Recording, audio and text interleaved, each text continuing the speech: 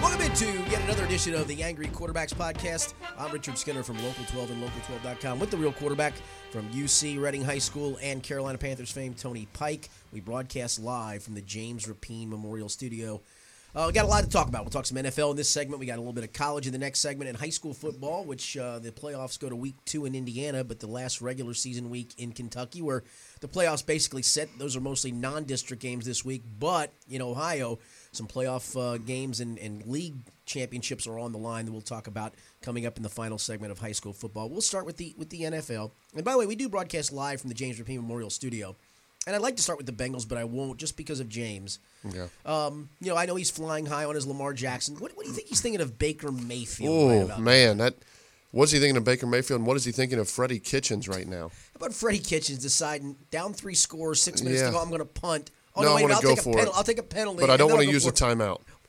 What are you doing? 2 terrible uses of the challenge flag. I didn't see this. I saw one of them. Okay. Yeah, I just, man, he really looks like he's in over his head.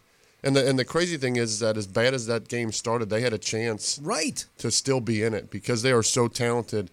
Their defense is more talented than a lot of people think. I think the defense is pretty good, yeah. It's just, man, the turnovers, the Nick Chubbs, that little shovel pass right to the defensive lineman. And also, I mean, Chubb runs hard, and I think Chubb's still going to be a really good back. But, man, they cannot get out of their own way. They cannot. Which still proves if they can figure out how to get out of their own way with their schedule going forward, maybe. But if they stumble again along the way, I think you close the door on them. Yeah, they have to run kind of like a 8-1 or however many games, something like 7-2 to give themselves a chance on the way out. Yeah, 2-5 as we sit here, but 2-5 sure beats an 0-8, and that's where our beloved Bengals are. I'm glad we're doing this first today because I couldn't have sat through 2 other segments without getting this off my chest, without boiling over. Look, no one thought they were going to London and beating the Rams, and in the grand scheme of things, it's a 1-score game at the half, and you're feeling the offense is moving. The offense had 202 yards in the first half. They rushed for 84 yards on 13 carries in the first half.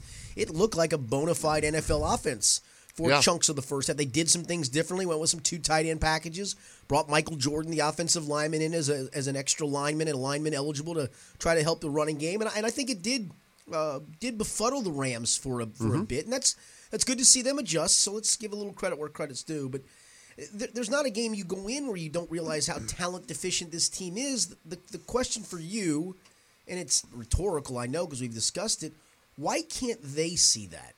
Right.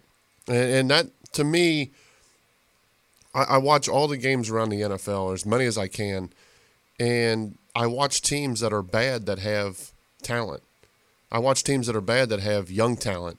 Or I watch teams in the Dolphins last night that are bad but have 13 draft picks in the next season. So all these teams I watch, they have reasons for hope.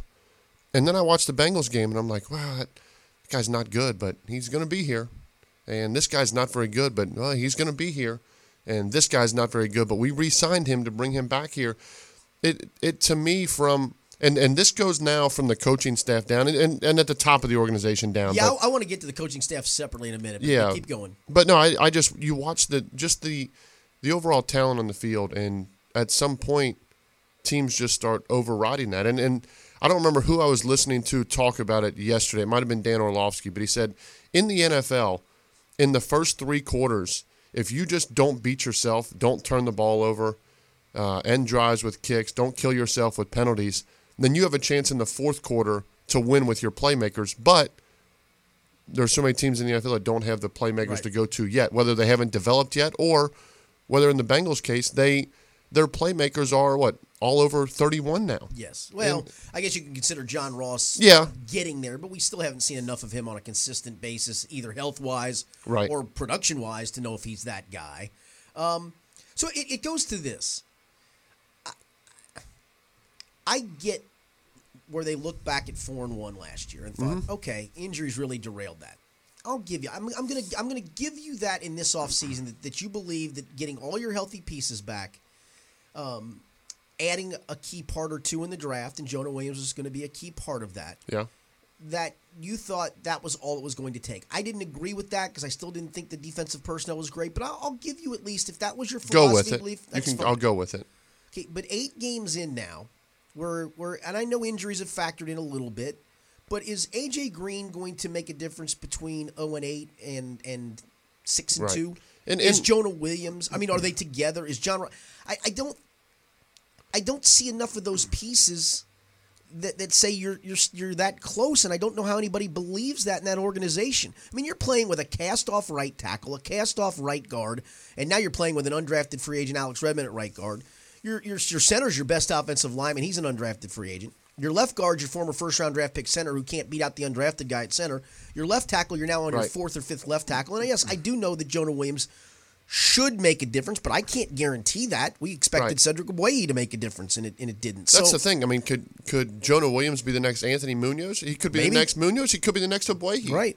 Like we don't have anything to go on. It's not like they've hit a home run on their previous first-round draft picks. No, exactly. So I don't know how you don't embrace that. And listen, I know that for a first-year head coach and his staff, and for the Brown family, they feel like winning games, any games, is precious. I don't look at it like that. I think winning games to get to the playoffs is precious. That's your goal. And once that goal is erased, then you have to evaluate, is it injuries? Is it age? Is it scheme? Is it coaching? You have to start evaluating all of those things together. And then you have to make what are prudent decisions. And this organization, time and again, hasn't. Do you know that this is the 5th time since Paul Brown died in August of 1991? This is the 9th season since then. 5th time in those 29 seasons the Bengals have started 0-8. Right. 5 times under Mike Brown's watch, this franchise has started 0-8.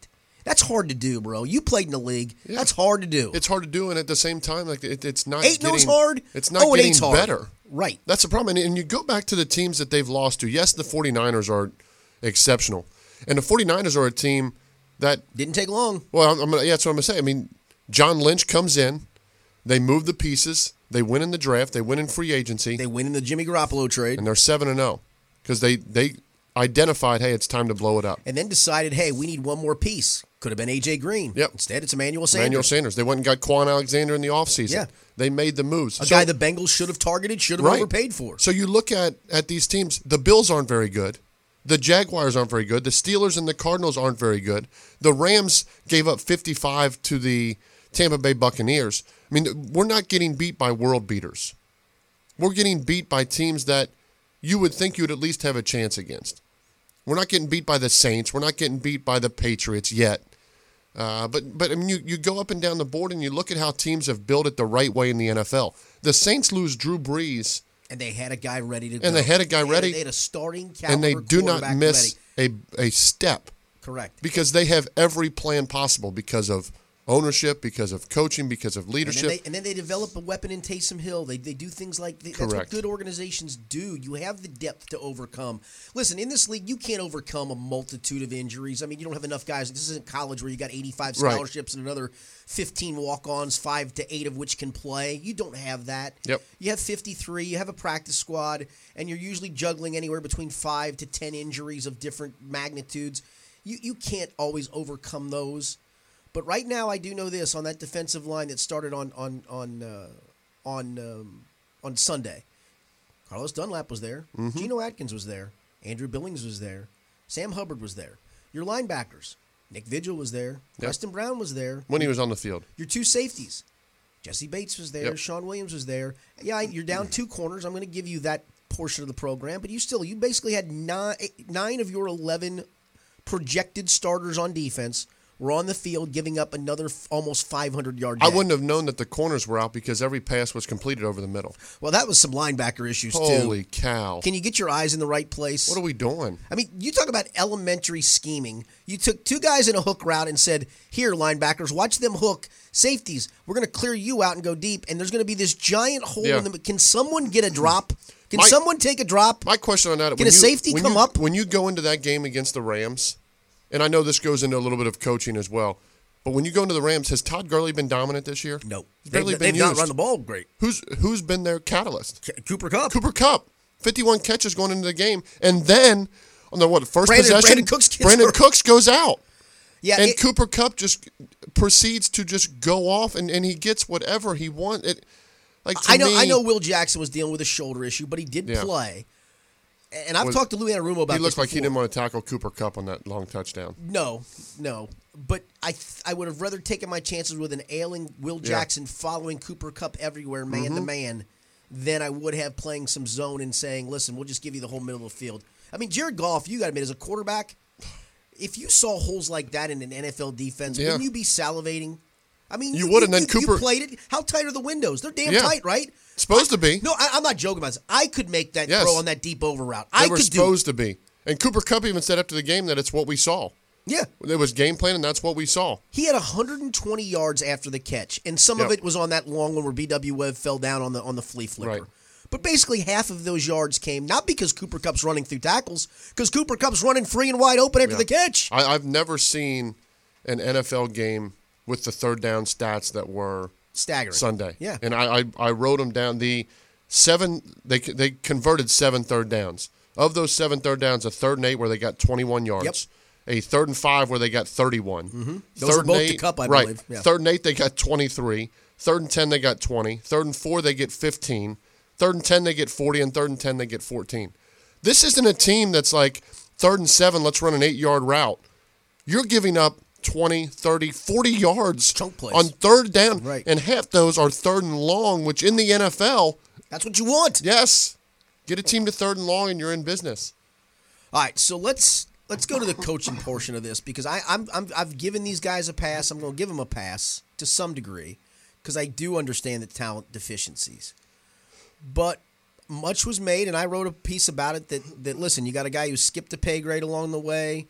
It feels very, I don't want to say nepotistic isn't the right word because he doesn't have relatives on the staff, but he certainly has many relations on this staff from past favors, perhaps, past friendships. And sometimes that's how coaching staffs are built to some degree. Mm-hmm. But how much of this is on Zac Taylor and how much of this is on this staff to scheme their way out of it and that they're not capable of doing that or leading a team to a win? Well, I'll first say that it starts with the top of the organization because we've mentioned... Well, that part's a given. We've mentioned so many times the McVay coaching tree. You can talk about it all you want, but that team built around a young quarterback so they could bring in... They had an idea. They had a plan. Yes, they brought in pieces, and then they said, here, Sean McVay, here's Wade Phillips. Any question you have, he's been there. He's your defensive coordinator. And he's a great defensive and he's a great coach. He knows what he's doing. So Sean McVay has a sounding board. Zac Taylor was given none of that. Zac Taylor was given the head coaching job. And play calling duties. And trotting out there to answer questions about Cordy Glenn and A.J. Green and all of that. But yet at the same time, you don't give him any pieces to work with. So while I question different things, yes, I question why we haven't used the 2 tight end sets more. Which they did on sets. Which they finally did. Yes, but it took a while. I question why Bernard's not on the field with Mixon more and why we're not getting more exotic there. I question some of the Jaguar game, the 2nd and 1, 3rd and 1 throwing, or the toss sweep on 3rd and 1. There's different play calls that I question, but I also I feel bad for Zac Taylor because he is now being made out around the league to look like a bad coach. Yes. When at the same time he's been given nothing to succeed. And when I say nothing, I'm talking about the defense that was brought back. I'm talking about the offensive roster that's been assembled, especially on the offensive line, because that inhibits you to do a lot of stuff. But I also talk about a quarterback in his 9th year that's not performing. And we've talked about turnovers, and it wasn't the turnovers on Sunday, but missing Auden Tate down the sideline. Missing somebody else down the sideline, too. Right. Auden Tate was an easy throw. And that's how much of that, though, and I'm not looking for an excuse, but you've played the position. How much of that, though, is you're almost shell-shocked right now? Well, he is, and you can see that on his reads because where other quarterbacks in the league, you'll see him look to the right, look to the middle. Andy Dalton, wherever he's looking, if it's there, it's there. If not, scramble, throw the ball away. Yes. And now you're seeing the ramifications of all of that. Clean pocket, missing throws. In the red zone, taking sacks. There's too many things going on. 3rd down conversions where you just give up and throw the ball out of bounds because you're at a point now where you're and Sam Darnold got caught saying this, but a lot of quarterbacks do it. You're seeing ghost, and you're now struggling because you've been behind a deficient offensive line and because you've been historically bad. And it's it's one of those situations for now. Zach Taylor, your quarterback struggling, your offensive line struggling, your defense is really bad. I mean, they're 29th or worst in the NFL in 7 categories. Yes. And you don't have a guy, other than your special teams coordinator probably, in that locker room on a week-to-week basis to just talk about how to figure it out. Who are you going to? Lou Anarumo? Callahan? Like, where do you go? Mike Brown? Because I sat there after Atlanta, who's terrible, and I watched Arthur Blank come down and talk. come down into the tunnel and talk to the media and answer everyone's questions. Who does that for the Bengals? Zach Taylor. Yeah, I told you, we asked for Duke Tobin 2 or 3 weeks ago. I literally put a formal written request in to speak with the director of player personnel, who is kind of the de facto GM. I can't call him the GM because he's not the GM. And we were simply told, well, he doesn't talk during the regular season. Correct. Oh, okay. So we're gonna have to direct questions to your head coach, who's not More going to be able questions. to answer them because he doesn't know how to. I mean, one question for him today, I'm going to ask it, is trade deadline's coming up in 30 minutes. We're talking to him at 3:30 today. Yep. Who pulls the trigger on a trade? Is it you? Right. Is it Mike? Is it Katie? And Is you it- won't get an answer because no one knows. No, right. It'll That- be that's the what's a problem. collaboration. No, someone. And that's the problem. The buck always has to stop with somebody. When you Right. played at UC, where did the buck stop? Brian Kelly. On everything, right? Yes. Just about everything. Yep. I guarantee you, probably he called the defense on occasion and said, "Listen, I need you to be more aggressive or less aggressive, however you do it." Yep. I guarantee that's what you do. Right. My question is, Whether you like Brian Kelly or not, Right. The buck You stopped. knew. You knew. and you can know from watching the Falcons that at least the owner wants to win. Mm-hmm. That at least the owner cares because it's not every day you see an owner talking to the media after a loss falling to 1-7. Other than Jerry Jones. Right. Other than Jerry Jones. And you go to New England. Where do you think the buck stops? Probably Bill Belichick. Yes. So you go around the league, and now I look at all these teams. John Dorsey probably makes a lot of decisions. Mike Mayock, John Lynch, and look what they've done. They've ignited and they've brought hope into these organizations and these fan bases that this fan base doesn't have. Because at 0-8, You have no hope. No. There's Unless they nothing to look forward to. Unless they come out and say, we're hiring a general manager. We're changing our direction. We're doing these things. So What I got right now is I got a poor, beleaguered head coach trying, and he literally says it in singular terms. Boy, when we win that game, it's going to be glorious. yeah, that game. Woo, can't wait for that game. But again, you're setting. Would it be Spumante or would it be Moet? What do you think they ought to spray in the locker room? I don't know. But that's where High class or low class? you definitely go high class. Absolutely. Mike Brown's going to want to spend. No question. But that to me is the key. It's- You either come out and you hire a GM, or you put more money into your scouting department, or you give the fans something to say, okay, something's going to change. I'll tell you what you ought to do. You ought to oversign for a backup running back who you're Yeah. hardly going to use. Yep. That's good. Yeah. Good use of money. Re-sign Bobby Hart. I'm going to re-sign Preston Brown. I'm going to re-sign my 32-year-old to be wide receiver who's been hurt a bunch lately. Did Preston Brown play under 50% of the snaps? That's a good question. I think he was at 48%. Was he? Okay. So I don't notice if he's on the Yeah. field or off the field. Well, I that's really that's don't. the problem. Yeah. But now, so we're sitting there, and I'm watching yesterday the Dolphins make another trade. Kenyon Drake. Well, now they get another draft pick, and they've accumulated 13 draft picks. 5 of those are going to be in the first 2 rounds. Because this year was going nowhere. Yes, and they still try on the field, Oh, no. but they've tanked off the field, and, Yeah. and you saw that last night. So yesterday, as I'm getting ready to do a show, I see Josina Anderson tweet out and it says, "Don't look for any movement from the Bengals on any of their quote-unquote key guys by the trade deadline." At this time, I'm told Cincinnati would still like to evaluate their roster when they get healthier after this bye week. That is the answer where every other team is making moves. The answer in Cincinnati is we want to evaluate what we have. An 0-8 football team that has no chance to go to the playoffs. That is 1-15 in the last. Right. Look, you like to at least wager in your mind. And Yeah. maybe even Yep. a 10-point spread in the NFL is what? Pretty big, right? Yes. In the last 16 games, I did the math on this, the Bengals have lost by an average margin of 9.8 points per game. Mm-hmm. That means you're getting your ass kicked on a you're fairly not regular close. basis. You're not. It's not a situation where we're losing a bunch of 1-point games. And they've lost a couple this Yeah, year but like you're- that, but you're But you're still losing. still losing. You're still getting dominated. So, okay, so you've made the case that you're not going to make any trade, which to me is the craziest thing in the world. It's nuts. And then the CBS article comes out, and it basically says between Washington and Cincinnati, they don't speak the same language as everyone else in the NFL. And then, great quote. And then among everything yesterday, what happens? Well, Washington's at least willing to listen. For Trent Williams. Yes. And now they're talking about they're looking to move Josh Norman. Right. So, to me, that is at least something for the fan base in Washington to say, okay, at least they're trying. No, as a fan here, what do you have to cling to? Yes, because if the Bengals came out and said, you know what, so-and-so offered us a third-round pick for A.J. Green, we listened, but we didn't think it was good enough. Great. But to come out and say you're not interested, and then to hear other GMs, not media, not fan base, other general managers in the NFL come out and say it's not even worth it to call the Cincinnati Bengals because they won't even call you back. That, to me, is a slap in the that's a slap to the team. That's a slap to the fan base to say, who cares? We're 0-8. We don't need to listen to any of that. That's essentially what you're doing. To not even, if New Orleans calls this morning and you don't even pick up the phone to hear what they would give for A.J. Green, or the Packers, who for the first time in Aaron Rodgers' career have a legitimate running back that could have a three-headed monster with a receiver, if you don't even give them the time of day to say, what are you going to offer?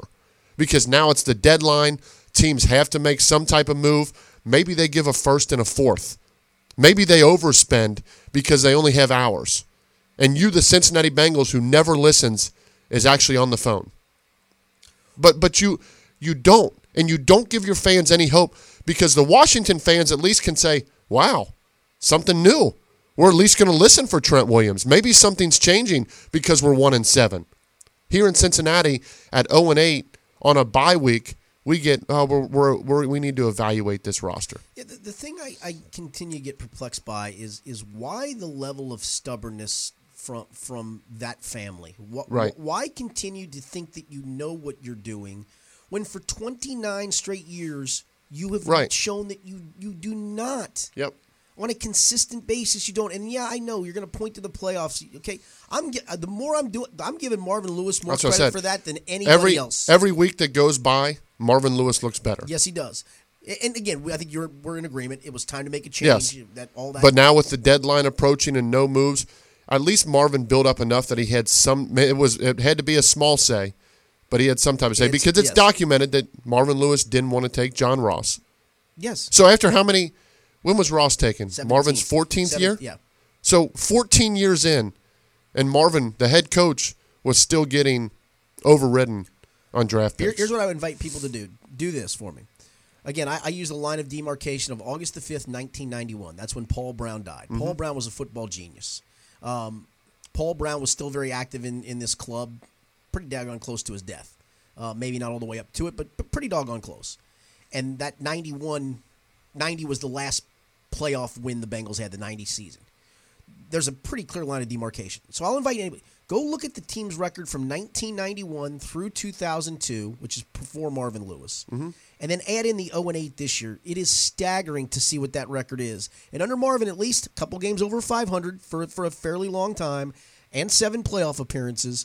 I don't think it's a coincidence that at least there was some success in Marvin's tenure, and there wasn't success before. And there hasn't been success in the first year after. And the thing is, in the near future, there's nothing to cling to. Again, Cliff Kingsbury in his first year, you at least have something to look forward to with Kyler Murray. They've won some games. And what they've actually won some games.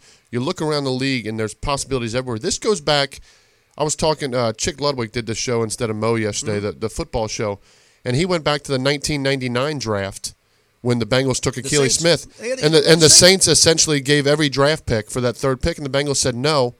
Couch went 1, Donovan McNabb went 2. And they were desperate for a quarterback. And they desperately took Akili Smith. And you could have stockpiled. The singular worst draft pick maybe in team history, and that's saying a lot. Yes, and that was a team coming in offering basically everything. Yeah. Take all our picks for Akili Smith. Like that. So it's not just now. And the fact that it was going on then, and they weren't smart enough to listen then, and now because they don't know what they're doing. Right. And now we flash forward to now. My question is there a voice today in that facility that even can approach Mike Brown and say, look, you have to at least listen? No, there's not. And that's the problem. No, there's not. Because I guarantee John Lynch, when he went to the 49ers, stirred some stuff up. and said, this is how it's going to be done. Listen. Mike Mayock stirred stuff up with the Antonio Brown, and it didn't work, and he said, see you later. When Marvin Lewis, the year of 2010, when they had the awful year, and then it looked like he was done, looked like he was out, right? Mm-hmm. That's it. And they call it the reboot. I can damn well guarantee you he said, listen, I'll come back, but I'm doing stuff my way. We're doing it my way. Yep. And look, you people can listen, you can be critical of Marvin all you want, I get it. But Marvin really did wrestle a lot of control away, and I think he deserves a lot of credit for the success they had in his tenure. And you can certainly look at the before and the after and realize, hey, guess what now you got young yes man coach in there. That's great. And I feel for the kid. I do. I like dealing with Zach. He's a nice guy. I think he's a decent. I can't say this about a lot. He's actually a decent person, a very decent guy. I don't know if he can coach. I don't even know if he coaches CHL team right now. I don't know if anyone could. I don't even know if he could coach Reading right now. No, but I know he's in over his head, he is. and they've given him no chance. And that's the thing, because they haven't given him an opportunity, like Sean McVay was given, like Cliff Kingsbury has been given. Like, do you think Cliff Kingsbury had say in the number 1 overall pick? No question. Yes. They just had a quarterback last year. Right. He said, I want my guy. This is who I want. This is who I want to build around. There's a plan in place in 30 other NFL teams. I think Washington's trying to figure out. Well, they're dysfunctional, and you can point to who their owner's dysfunctional. Who's at least now listening. He's still dysfunctional. Yes. So to not have a plan and to be 0-8 and to be going into a bye week, as a fan base, you don't have anything. You have nothing. You have nothing to cling to, and you're parading a young head coach who could turn out to be one of the brightest minds in football. Don't know. And you are running him through the mud by continuing to run him out there for situations. Go talk about Cordy Glenn. Go tell him we're not making any trades for AJ Green. Go handle this. Go handle that. Call the plays. Do this. Do that. Instead, Duke Tobin, Mike Brown, or someone should be addressing the media because of all these outcries. Yep. Because someone just wants to know why. Why aren't we listening? Why are we evaluating talent on an 0-8 team? Because as you mentioned, the defense that played yesterday, other than your two corners, that's pretty much your core defense. Yeah. And they got gashed. Again. They've got gashed all year. Geno Atkins has been there all year. Mm-hmm. Sam Hubbard has been there all year. Mm-hmm. Your linebacking core, your safeties have been there all year, and you have gotten gashed all year. So what are you evaluating on that side of the ball? And on the other side of the ball, your quarterback's in your 9th year. You're not evaluating him. What do you need to evaluate there? You don't need to evaluate Joe Mixon. You're not evaluating Tyler Boyd. You already evaluated Giovanni Bernard because you just re-signed his ass. Yeah, you signed Tyler Boyd. Mm-hmm. So you did your evaluating there. Who are we evaluating? You re-signed C.J. Uzomah. Right. You brought back Tyler Eifert. You brought back Bobby Hart. You evaluated John Jerry enough a year out of football to bring him back. You signed John Miller. What are you evaluating? That's what you're supposed to do in the offseason and in the draft. You're evaluating an 0-8 team. That's why you're not listening? How's your sample working out, by the way? Does he play? Well, second round. You know second round picks rarely play. Is he playing on special teams? How's Jermaine Pratt playing? Not good. Okay. All right. This podcast will be dropped probably right after the deadline or maybe even a hair before it. So I'll ask you about Cordy Glenn. I think whatever you get, you have to deal. They kept him home. That was odd to me that they kept him home. I guess it wasn't odd the way things have played out, but it felt like everybody was playing nice last Thursday. Cordy spoke to us and tried to give him mea culpa, and Zach said bygones are bygones, all of that stuff. They're not. We know they're not. We knew they weren't. But I guess moving forward, if you don't deal him, what do you do with him? Do you play him? Do you play? I guess you have to. Can you trust him? I couldn't as a teammate. I don't think anyone in that locker room can trust him right now. I couldn't. Because that team every week, every day for the last 7 weeks has walked by and looked at Cordy doing nothing. Oh, he's going to see somebody else. Going to see someone else. Oh, he got cleared. And I asked him point blank, I said, somebody else. Did you get multiple opinions? And he said yes. Yeah. You know why? Because everyone said you're good. Yes. He was that one person to say you're not. And he didn't find that. Eventually, the Bengals said, okay, you got to play. Now the problem is, if you cut him, you owe him. Yeah, and I can't do that because I can't let him get his way on this. Right. So if you play him, no one on that team wants him to play. Uh-huh. And can you trust him blocking your quarterback's blind side? Exactly. So you have to try to trade him. You have to try to find someone, even if it's a 6th or 7th round pick. Yeah, I don't care what it is. Offensive linemen. Teams need offensive linemen. Yeah. Well, I think the people that are going after Trent Williams, I think the phone call comes late in the day to the Bengals and says, listen, we've been trying to get a tackle. Yep. We'll give you maybe you luck out. Maybe they're desperate enough to give you something more than a 6th or 7th. But I think if I'm the Bengals, I'm taking anything. I mean anything you want to give me, I'll take. Yeah, I'm 100% with you. Yeah, if he's on this roster as of 4:02 today. Man. All right, let's play that game for a second. Could you imagine? If he's on the roster at 4:02 today, what do you do for the final 8 weeks? Cut grass?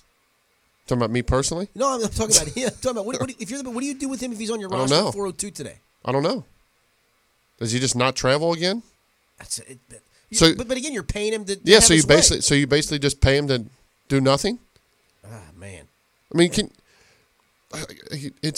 me it's he's shameful. He is absolutely shameful. He has done the concussion protocol a wrong thing here. Yep. He's a shameful person for this. He really is. It's a bad look, and he has positioned himself in a way that he's either going to sit and get paid. Here's the thing. If I get to that point in my career as a football player, and listen, I get it's hard. I get the physicality of it. No one's putting a gun to your head, though, to do it. Mm-hmm. Again, I do empathize with players and the pain they go through. I do. I see it on a regular basis. I see guys limping through that locker room on a Monday, and all of a sudden I'm watching them come out there the next Sunday and play. I watch it. I get it, and I really do. It's a tough sport. But Cordy Glenn's also making about $9 million a year, okay? Yep. So what he did is he figured out the loophole. You know what the loophole was? I'm going to, after game 2, say I got a concussion. Because then they'll just go, okay, we'll keep you out of game 3. And then we're not going to play in game 4, right? Because nobody plays in game 4. Yep. So and then it's just snowball for him. So then week 1, he's out there, he's doing some work. And I'm thinking, okay, he's probably going to be back this week, if not next week at the very least. Right. But then he keeps looking and saying, I don't feel right. Yep. I don't feel right. I don't feel right. Go get another opinion, as you mentioned. Mm-hmm. Finally, the opinions run out. And finally, it gets to the point where the Bengals say, dude, we're going to fine you. You've been cleared multiple times. Right. Well, by now you've milked 8 weeks, and now you've really put the team in a bind. Mm-hmm. Now they have to decide, in theory, you cut his ass. You just go, see you later. But because, then he wins. But the thing is, you kept him on the roster through week 1, and guess what then? You owe him for the full year. Yep. What a loophole. Yep. And shame on him, because now we're going to look at every guy that gets concussed in week 2 of the preseason and go, are you really? Yep. Are you really? What's this going to be? Yeah. Is this going to be a Cordy Glenn? But that goes back to your scouting department, because from the word red flags. There were red flags in Buffalo. Yeah. That you gave up, and you moved back for Cordy Glenn, and you moved pieces. And that's what a bona fide general manager is on the clock for that. That's when someone needs to stand up and say, you can't bring this guy here. You cannot bring this guy in. But you brought him in out of desperation because you failed in your draft pick in 2015 with Cedric Boye and Jake Fisher. Correct. What a club. It's almost what like an organization. It's almost like no, you really failed by letting Andrew Whitworth would still be your left tackle today if you had chosen to pay him. It's almost like they're almost worried that if they do accumulate draft picks and they miss on the draft picks, then more pressure comes to them. So we'll just handle it this way. We're evaluating talent. Then how about this? How about you do what with the Patriots? You know what the Patriots use draft picks for? They use it to get current pieces. Yeah. Occasionally they got to draft a handful of guys. But they usually trade down to get multiple assets, picks. Then they use it to get Mohamed Sanu. Because guess what? College, the draft is a crapshoot. It truly is. It really, there's no surefire guy. But what I keep telling people, though, it's not just drafting 13 players. You can use those draft picks to move up and get one player, or you can trade a piece away for another draft pick. Or for a proven veteran when the time comes. Pittsburgh Steelers. Minka Fitzpatrick, 2 interceptions last night. Pretty good to me. Yep. Why do other teams get it and the Bengals don't? I don't know, and I feel sad for the fan base. Yep. I do. I really feel sad for the fan base. Well, wait till you see the fan base, because Baltimore will be a home game for Baltimore, Pittsburgh will be a home game for Pittsburgh, and then there will be no one there for the New York Jets game on December 1st. No, there will not be. Enjoy it. Enjoy the second half. Did you we're going to talk college football in a second. Did you see a picture that somebody tweeted out like 10 minutes before the Rutgers game this weekend? They played Liberty. Mm-mm. There couldn't have been 200 people in the stands. We'll get used to it. Yeah, that's what it's going to look like here. All right, when we continue, we will talk some college football where, to me, there are now two teams that I trust the most in college football, and neither one is Alabama or Clemson. And we'll talk about the UC Bearcats back on track this week as well. Kentucky with a week off, Miami with a week off. We still got some high school football to get to, and much, much more. It's the Angry Quarterbacks from the James Rapine Memorial Studio from your friends at ESP Media. Romaldo has been helping men, and now women, look their best for over 50 years. Established in 1968 by Master Taylor Romaldo in the quaint community of Madeira, Ohio, Romaldo has become a Cincinnati staple for authentic menswear, bespoke garments, and Old World Tailoring, gathering national recognition while staying true to their goal of delivering exceptional products with unparalleled service. Romualdo is truly a destination for any style-minded individual. Located at 7121 Miami Avenue in the heart of Madeira, Romualdo is more than just a suit shop. Stop in for anything from denim and t-shirts to sport coats, sweaters, grooming products, and much more. As we approach the holidays, Romualdo is your one-stop shop for the best gifts for the men and women in your life. Centrally located just 15 minutes from downtown, 10 minutes from Hyde Park, and a quick jaunt from Mason, Romualdo, suited for the everyday man. 7121 Miami Avenue in Madeira. For professional staffing, there's only one name you need to know. Robert Half. Robert Half custom matches our candidates to your specific hiring requirements by combining personalized service from local staffing experts with an advanced matching technology based on 70 years of successful placements. For highly skilled accounting, finance, IT, legal, marketing, or administrative staffing, count on Robert Half. We'll find you productive, engaged employees. Learn more at roberthalf.com/radio. Welcome back into another edition of the Angry Quarterbacks. It's segment number 2. I'm Richard Skinner from Local 12 and Local12.com. He is the real quarterback, Tony Pike. We spent segment 1, if you somehow hopped in the middle of this talking Bengals in the NFL, if you wanted to skip through that, well, now you're on to number 2 because number 2 is college football, where one team that we said had to run the table to get in the college football playoff was upset on Saturday in Oklahoma. Yep. And I guess we shouldn't be surprised because it feels like every year Oklahoma has that one game where its defense just doesn't show up, and voila, they got a little cutesy in that game. I know Lincoln Riley likes his gadget plays. He had one backfire badly at the end of the first half. Yep. They still put up 41 points. He's still a very good quarterback coach, and he's still a very bright offensive mind. I think a lot of Lincoln Riley, but no more excuses. Oklahoma's out, in my opinion, yes? Correct. And unless a ton happens from now and then, and it would have to be a ton. And they would, but yeah, they are out, and it's not because the offense scored 40. Well, you can't give up 48 to Kansas State, and they ran all over them. Them. You cannot give up that many points to Kansas State and expect to have a chance to play. Which the only thing I'm disappointed in that is I wanted to see Jalen Hurts play against Alabama, but that would have just been a game where they could have scored 35 and lost by 30. Yes, that's correct. Speaking of Alabama, Mac Jones, who had unfortunately, for me as a Kentucky grad and fan, he had committed to Kentucky out of high school and then decommitted and went to Alabama and is the heir apparent to Tua Tagovailoa. It was fortunate for him. They played Arkansas, but boy, the first half, they didn't skip a beat. No. He didn't skip a beat. No, and it also talks about the parts around him. I mean, that wide receiving core is absurd. Well, and I think, too, when people ask me about the draft coming up and the quarterbacks I like, I put Joe Burrow and Herbert above Tua because of that reason.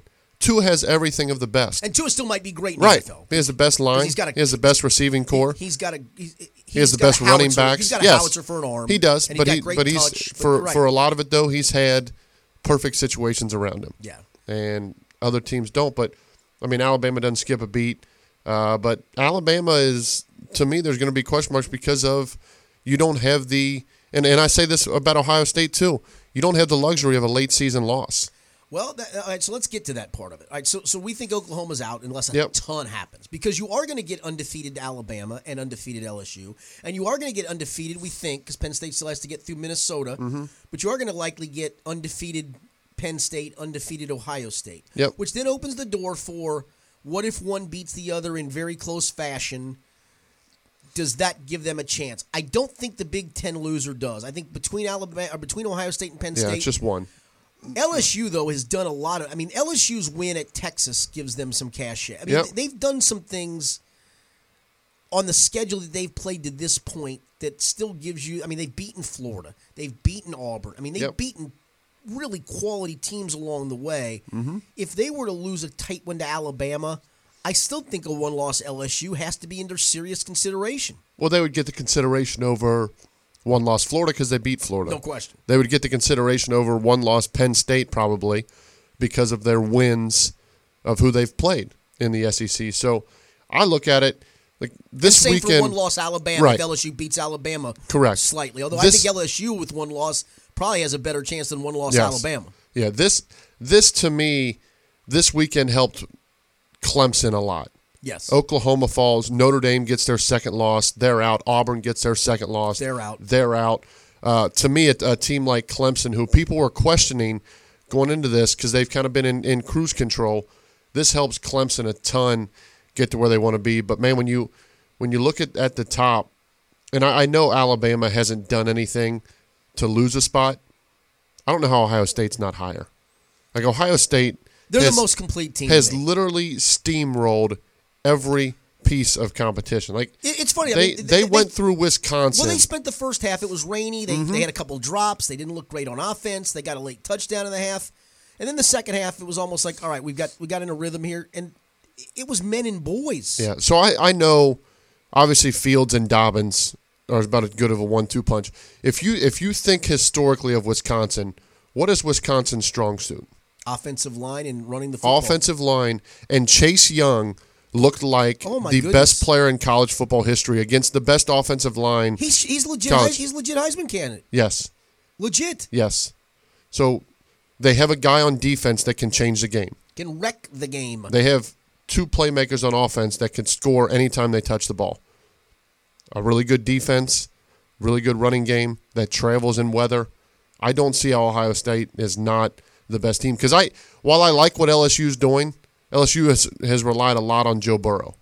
And they haven't got the running game going to a point that they need to. Right. And as we talk, you're going to come across one game that's cold and rainy and windy, and you've got to be a stronger team and power and run the ball. And I don't think there's anyone that does that or can stop that better right now than Ohio State. Yeah, defensively they're really good. Let me give you a couple of other undefeated teams, and there are other teams, I guess. The one thing Ohio State though, they can't afford to slip up late in the year. Correct. And that's kind of what always haunts them. They haven't been in a fourth quarter yet this year where they need to be tested. And maybe that doesn't. And I don't even know if it comes. I don't either. All right, Baylor's still undefeated, and they still have Oklahoma. If they are to get through that game and get through the Big 12 championship game, do they get serious consideration? I think if they beat Oklahoma, you have to. But here's the thing. Outside of the league, here's who they played. Stephen F. Austin, UT San Antonio, and Rice, and then everything else is inside the Big 12. Right. And that's one where as soon as you lose one, you're done. All right, so a couple of one-loss teams. Oregon sits at 7-1, and outside of the league, Oregon played Auburn. That's their only lost by 6. If they run the table, if there's some other one-loss teams, do they get serious consideration? I think Oregon can, yes, because you saw them on a big stage against Auburn and what they can do. Yeah. Utah also has one loss. Utah outside of the league played BYU, Northern Illinois, and Idaho State, so not a great cast there. Their one loss was at USC by 7.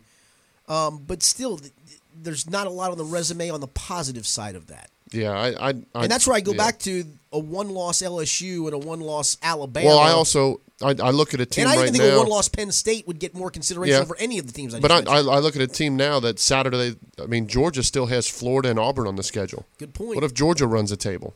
And Georgia, the one bad loss, but if Georgia runs the table through the SEC. Bad loss, but in what, double overtime, triple overtime, but it's still a bad loss. I mean, they're 25-point favorite. They still play A&M. They still play Auburn. They still play Missouri. They still play Florida.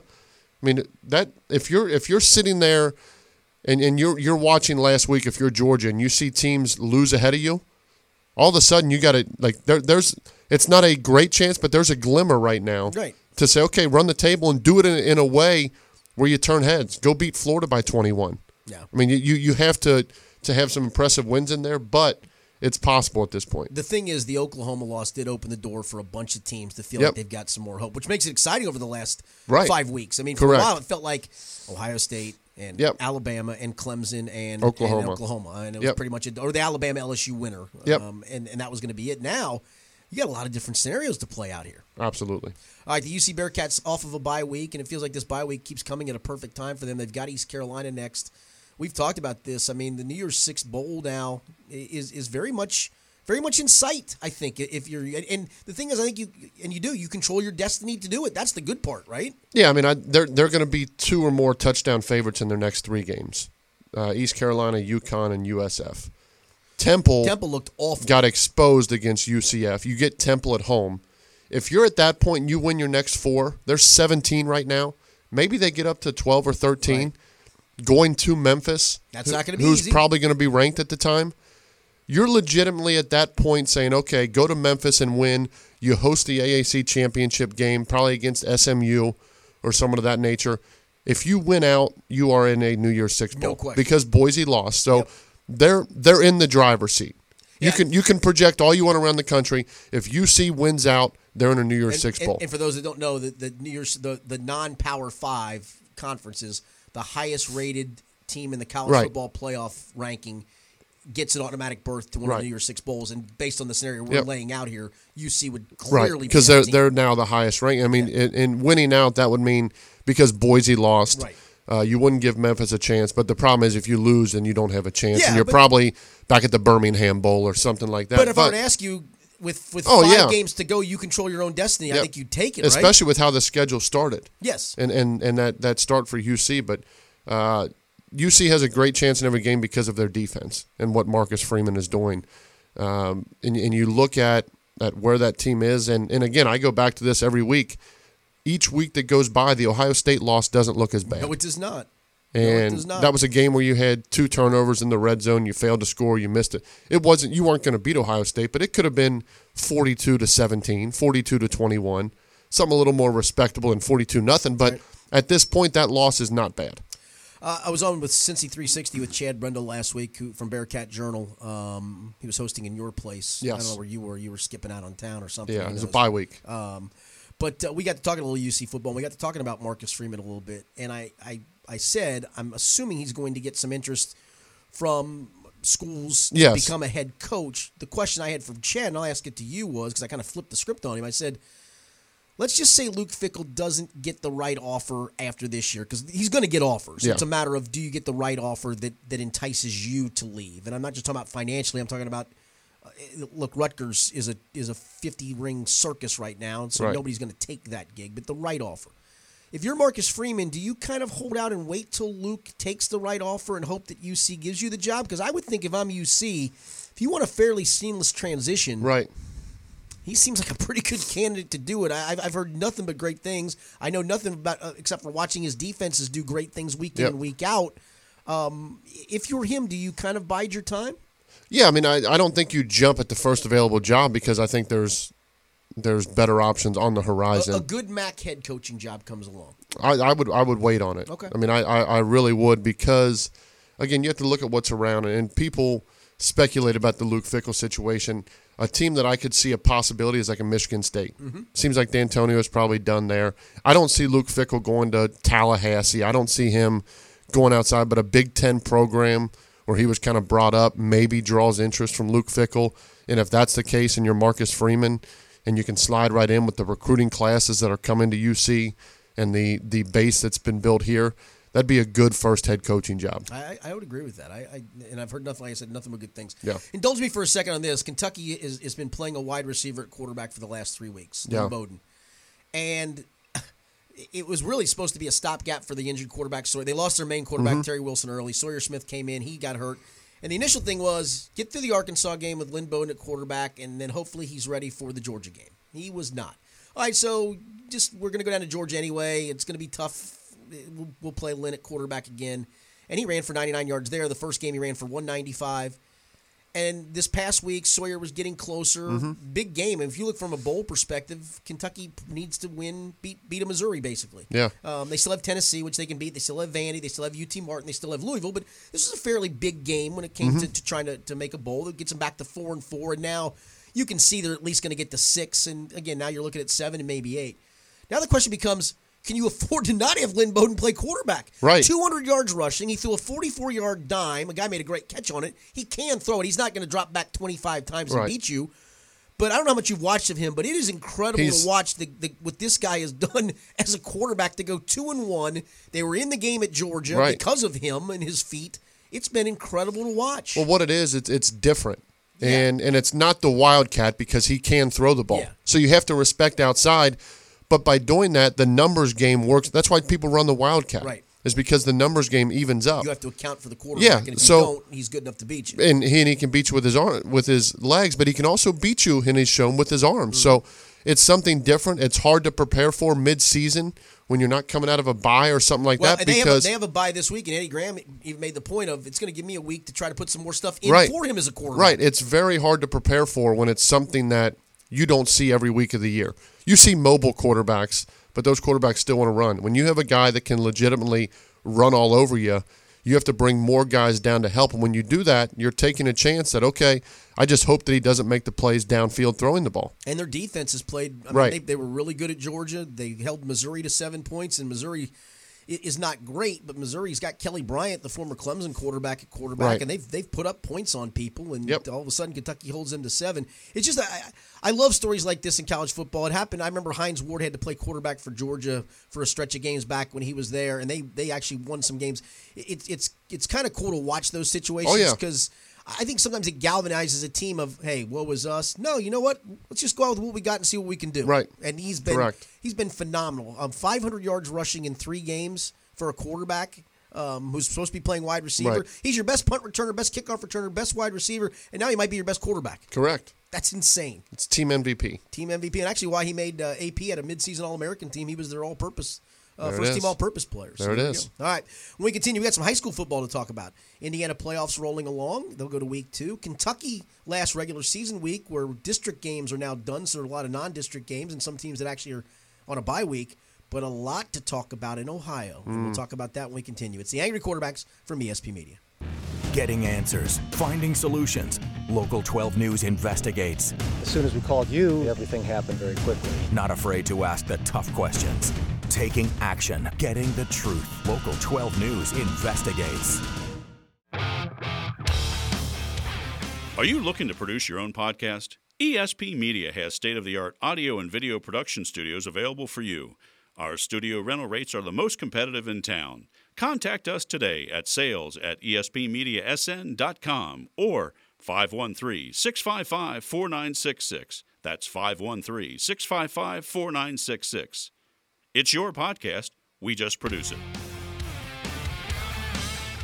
Welcome back into the Angry Quarterbacks. I'm Richard Skinner from Local 12 and Local12.com with the real quarterback, Tony Pike. We've talked Bengals in the NFL, which I'm guessing most of you skipped through. We just talked some college football, and now we get to a segment that Tony and I both enjoy, which is the high school football segment. Indiana will move into the second round of sectional playoff action this week. Lawrenceburg and East Central still alive. East Central finished the regular season ranked number 1 in Class 4A in the state of Indiana, and has both of those teams have legitimate chances to make long runs. Yeah. Both had fairly easy first-round wins. I know you're very familiar with Lawrenceburg. Yep. Their lone loss was to East Central, and again, they're playing in a different class. They're in 3A, which, again, they all get confuzzled after a while. In Ohio, Division I is big school. In Indiana, Class A, and Kentucky, Class A is small school. It's kind of reversed. So they're 3A out of a 6A state. East Central is 4A, so both of them with legit chances. Yeah, East Central a great chance, and I think Lawrenceburg playing a team like East Central early and hanging around in the first half went a long way with confidence. I mean, look at some of their scores since then. They just beat the daylights out of people. And they did that. Garrett Yoon, the quarterback, his brother Gavin Yoon, has missed, I think, he missed 6 or 7 weeks of the season with a knee injury. Now he's come back and lit the world on fire. So they have a really good quarterback, and they now have multiple receivers because when one receiver's out, more guys step up and gain that confidence. So that's a team that is very dangerous right now in the playoffs. Yep. In Kentucky, district play is pretty much done. They'll start the playoffs next week, but there are some non-district games this week. And maybe best among them are 2 ranked teams in the state of Kentucky, where Newport Central Catholic, which is ranked number 3 in Class A, will take on Beechwood, which is ranked number 7 in 2A.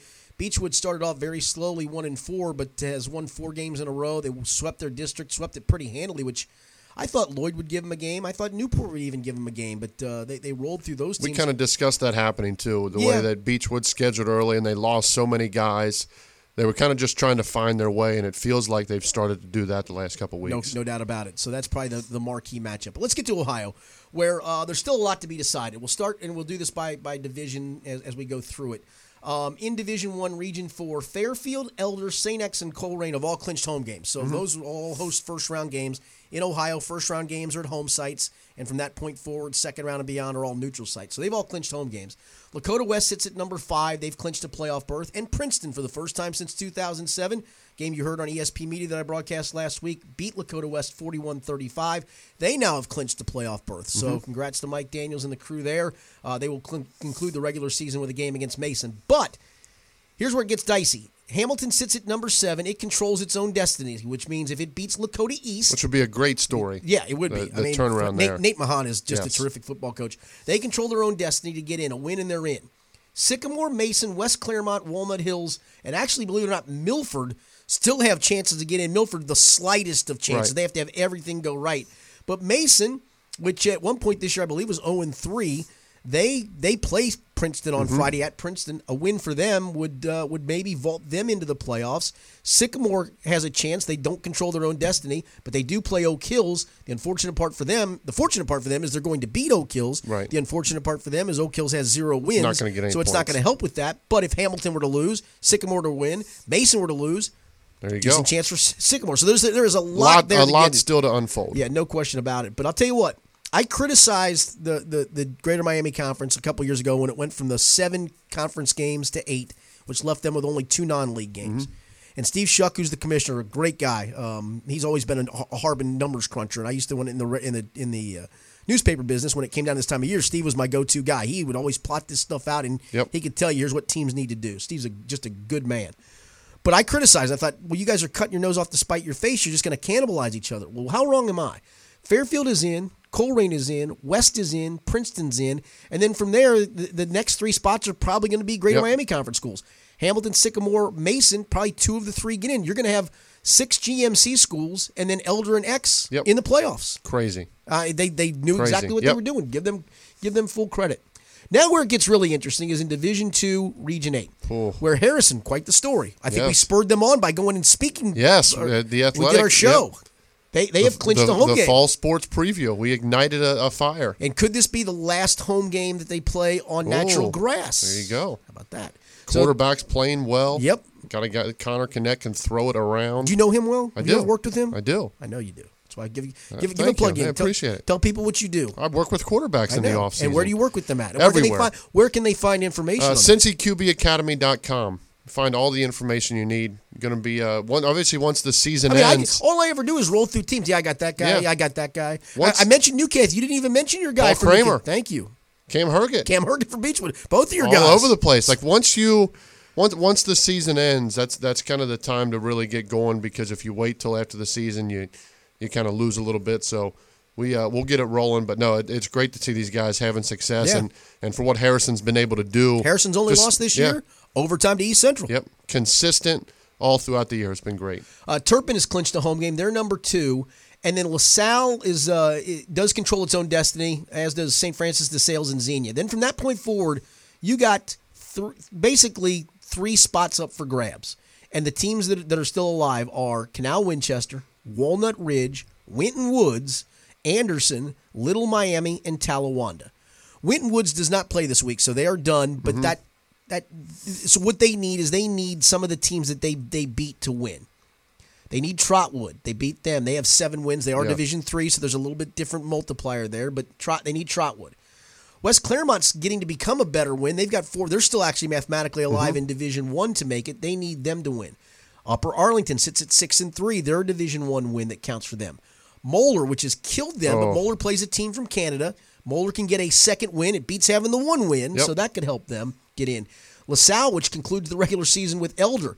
They would need LaSalle to maybe upset Elder because Elder beat Winton Woods, so they're not going to get any credit for that. But Winton Woods still is on the scary portion of this, that they still might not get in. Now, the thing is, if they do get in, let's say they get in as an 8, they could maybe get up to a 7. I guess they could get to a 6. You could have, though, if they get in as an 8, how about Harrison? The season you've had, and you got a home playoff game, and guess what your reward is? Mayan Williams. You get Winton Woods. Yep. Woo. It's criminal at this point. And then to see Winton Woods and how they played against LaSalle. Yeah, 40 to beat LaSalle, to lose to Elder by 5. I mean, like they've been in a lot, and they schedule tough, and most seasons that helps. This season it's hurt a little bit. Yep. But no, that what they did last week, the way they're playing at the end of the year, good luck. Yeah. If they get in. I would agree with you. In Division 3, Region 12, the following teams have clinched home games: Chaminade, Julienne, and Franklin, just up the road. Wapakoneta has clinched a playoff spot. Trotwood Madison has clinched a playoff spot. Then St. Mary's, Baden, and Ross control their own destiny. Hughes sits at number 7. It does not control its own destiny, but that'd be a great story if Hughes gets in the playoffs. Hughes will conclude the regular season with a game against West High on Saturday, it looks like. No, I take back, on Friday. So they will play West High. West High would be a Division I win, and West High does have 3 victories. So that's a big game for Hughes. Again, they do not control their own destiny. And other than that, Goshen still is alive but does not control their own destiny. Nobody else that are still fighting for playoff berths in Division 3, Region 12 are local. In Division 4, Region 16, it's a big matchup at the top. And it's a big matchup in the CHL. Wyoming has clinched a home game. They're number 1. Clinton Massey, number 2, has clinched a home spot. But Indian Hill sits at number 3. They've clinched a playoff spot. Yep. Wyoming and Indian Hill play each other. We both believe Wyoming is probably still a couple of touchdowns better than Indian Hill. But, again, you've clinched a playoff spot. You can clinch a home game with a win. You still might get a home game with a loss. But a great matchup there, 1-3 in the Harbins and the top 2 teams in the CHL. Historically, this game, you kind of just throw everything out because they play it close. The problem with these 2 teams in this game is that there's a good chance they see each other again at some point in just a few weeks. So it's one of those games you want to win, but I think the reason it's been a little closer is because maybe Wyoming has not shown everything the last couple of years, because odds are you're going to see this team again, and when they saw them in the playoffs last year, obviously a little bit easier win than what is the regular season. But regardless, it's great that this is always the last game of the CHL, because it truly is right now the class of the league. No doubt. So Wyoming again has clinched a home game. Clinton Massey's clinched a home game. Indian Hill has clinched a spot. Waynesville's clinched a spot. Kenton has clinched a spot. So that leaves 3 spots open. Roger Bacon, which sits at 7, controls its own destiny. The Spartans 8-1 on the season, and their only loss was to Baden. They play Country Day now. Summit Country Day. Summit Country Day is 8-1, but they're Division 5, and their one loss was to a Cincinnati Hills Christian Academy team that Roger Bacon beat 2 weeks ago, 58-32. So Bacon, I think, is in a great spot to get a playoff berth and maybe move up a little bit. Valley View also controls its own destiny, and then the following. So basically, there are 2 spots up for grabs. Milton Union sits at 6. Does not control their own destiny. Then Bethel Tate, Washington Courthouse, Washington, and McNick, believe it or not, sitting at 3 and 6. Still in it. Does not control its own destiny, but they play Baden, which has 6 wins, is a Division 3 team, so you're going to get a little bit of extra credit if you can pull off the upset there. So it's amazing that McNick, it tells you what kind of schedule that they have played. In Division 5, Region 20, how about the Taft Senators? Made it into the state rankings this week at number 10 in the AP state rankings. They've clinched a playoff spot, sits at number 1. West Jefferson's clinched a playoff spot. Shawnee's clinched a playoff spot. West Liberty Salem's clinched a playoff spot. And the team we just mentioned, CHCA's clinched a playoff spot. Summit Country Day sits at 6. They control their own destiny. And I still think even with a loss, they probably still get in. Blanchester does not control its own destiny. It sits at number 7. Blanchester will face 4-5 Division 5 East Clinton. So get a win there. It's going to help you both with the win itself and with a little bit of second-level points. Then Marymount and Madeira both control their own destiny. Madeira plays 7-2 Marymount. So there's a control coming off a big win. Yes, they did. Coming off the shutout of Reading. Nobody does that. No. Was that at Reading? Yeah. My gosh, they came into your house? Yeah. The house that Tony Senior Pike night. built on senior night? Senior night. Wow, you got to be very disappointed. And I think mathematically eliminated the Blue Devils. I think the Blue Devils have been mathematically eliminated a little while before that. So there you go. So again, that game may be a showdown for the last playoff spot in Division 5, Region 20. Still possible that both could make it in. Madeira does sit at number 8. Marymount sits at number 9. So Marymount not in the picture as we speak. In Division 6, not a lot of local teams. In fact, see if there's anybody still alive. There is the only one still alive is Williamsburg, but they sit at 13th, do not control their own destiny, so you would think that they will not have a chance to get in. And in Division 7, I know New Miami's up there, and they sit at number 1 and has clinched a home game. Cincinnati College Prep sits at number 4 and controls its own destiny. And other than that, locally, Laughlin. Laughlin still could get in. Still alive. Sits at 6-3, and they play, unfortunately, they play undefeated New Miami. But you do control your. All you're saying is there a chance? Winning in. Winning in, baby. Winning in. Speaking of wins, when did the Bengals get their first win, Tony Pike? New York Jets, December 1st. You feeling good about that? Nope. I'm not either.